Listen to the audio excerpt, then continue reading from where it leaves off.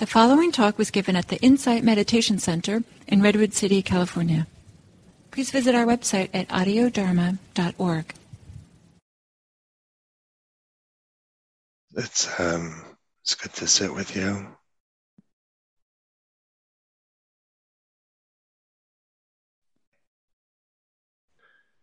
So just a note, the talks have been posted. Kevin, volunteer at IMC, posted those. So that's in Audio Dharma for people asking about that. So as a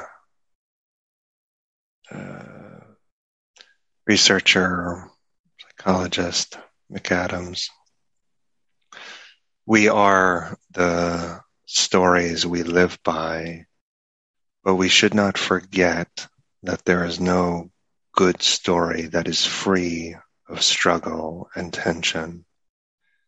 There is no perfect life narrative, just as there is no perfect life.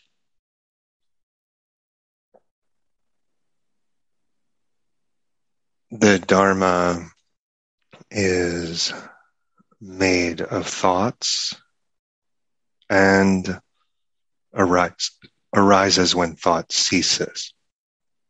It's made of thoughts and arises when thought ceases. The Buddha has given us so many thoughts, so many useful ideas, decoding suffering with such brilliant distinctions and categories. And, if you try to parse experience, what is experience? If you had asked me, Matthew, what's experience before I started practice, I would have made some wild hand movements, and I don't know what I would have said, but it's confusing. It's very confusing. And so to begin to actually make some sense of it with brilliant distinctions, this is so useful. The path is about the most beautiful thoughts.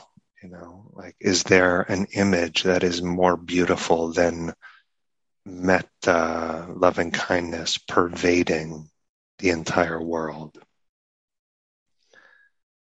And this path is about a deeply meaningful way of living, a way of living that makes life feel complete, a way of living where doubts about purpose, doubts about meaning really fall away.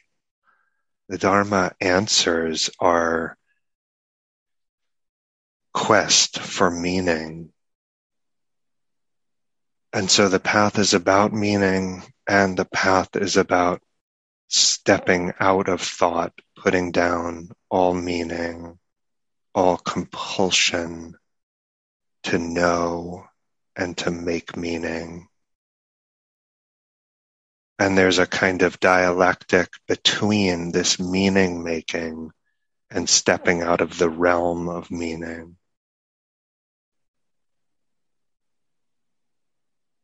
So much of our thought has a kind of almost a defensive quality, like it's necessitated by fear. Our meaning making is necessitated by fear. Very innocent that it is such, actually. Some neuroscience, the organism's survival depends on high fidelity predictions. The computationally efficient solution to this problem is for the brain to prune its models, kind of somewhat akin to beliefs, to prune its models using prediction errors. By processing the difference between a model's predictions and sensory input, the organism can indirectly quantify the accuracy of its predictions and improve the models that generated them. An organism that does not aim to minimize prediction errors over time would not survive for long. Meaning making revolves around this kernel of fear, the need to know. We're contending with deep forces, just we're small creatures amidst big forces.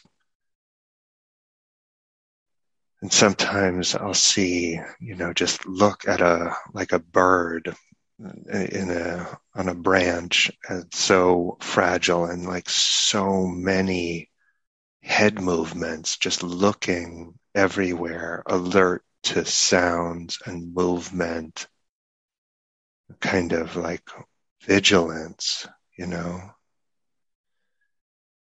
and we're vulnerable in some of the same ways, and the way to deal with that is to conceive, to make meaning. And we often come to practice drowning in meanings, so we don't even know how utterly spellbound by our models, our interpretations, the kind of house of cards of our views and opinions, our meanings. And when our thoughts feel real, our life feels surreal. When our thoughts feel really real, our life takes on a slightly surreal quality. There's a kind of alienation in it.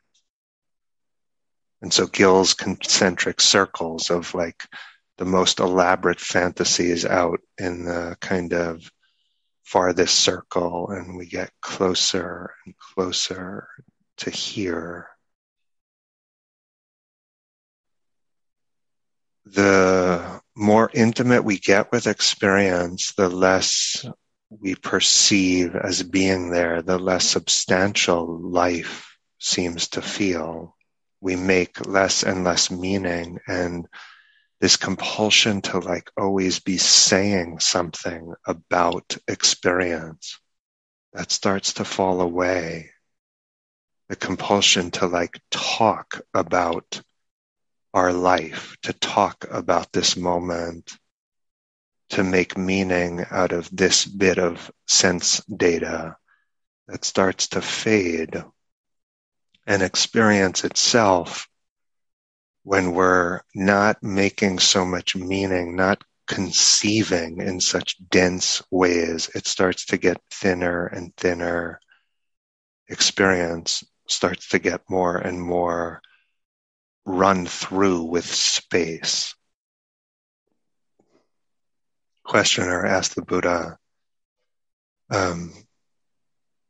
associated with what do appearances disappear? How do pleasure and pain disappear? Tell me this. I'm motivated to know how they disappear. The Buddha's response. Appearances disappear when not conceiving concepts, not conceiving false concepts, not non-conceiving, and not conceiving disappearance. This is because conceiving is the basis of conceptual differentiation.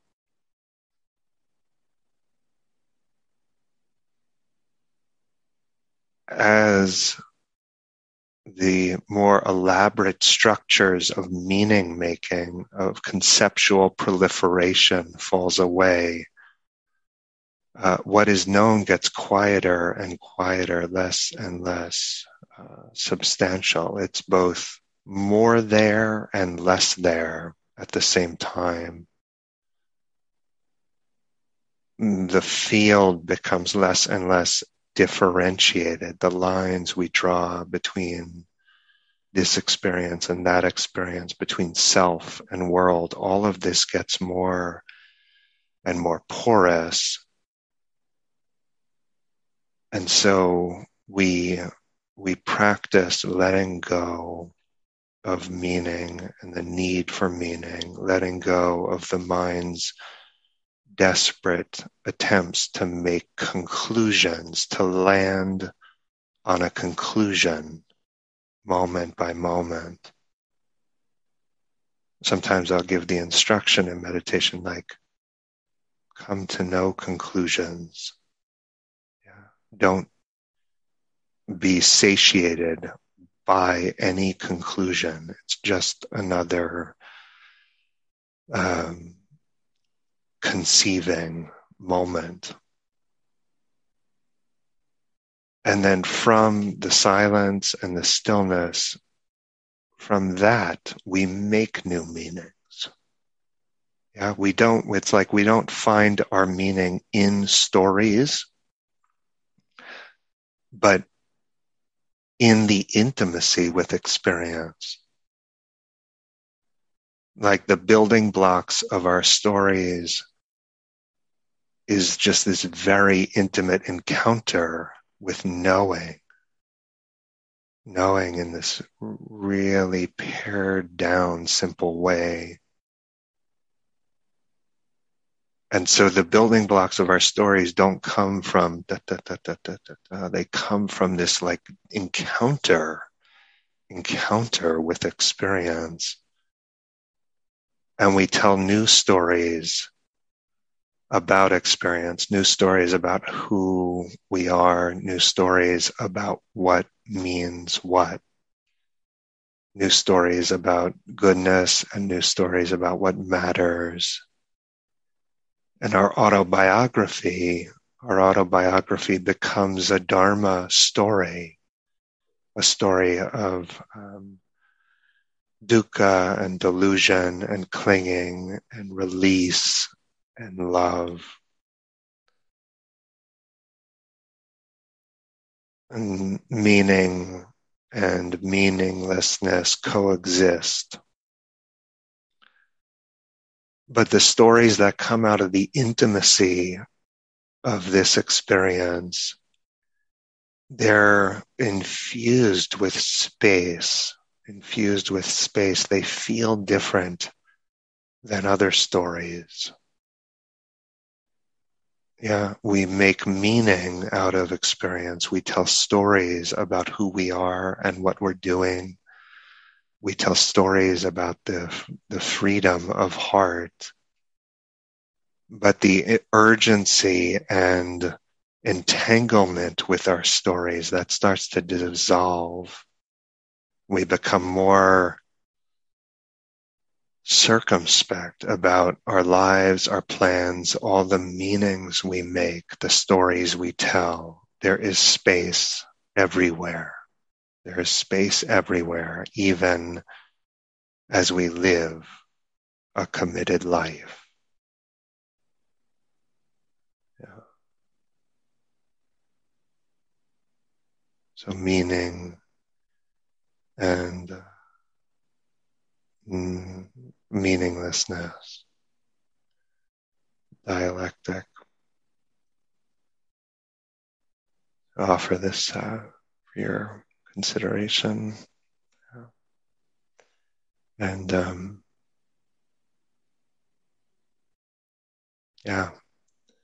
appreciate the chance to be with you today. May Dharma blessings rain down upon you today, and we'll regather 23 hours. So thank you.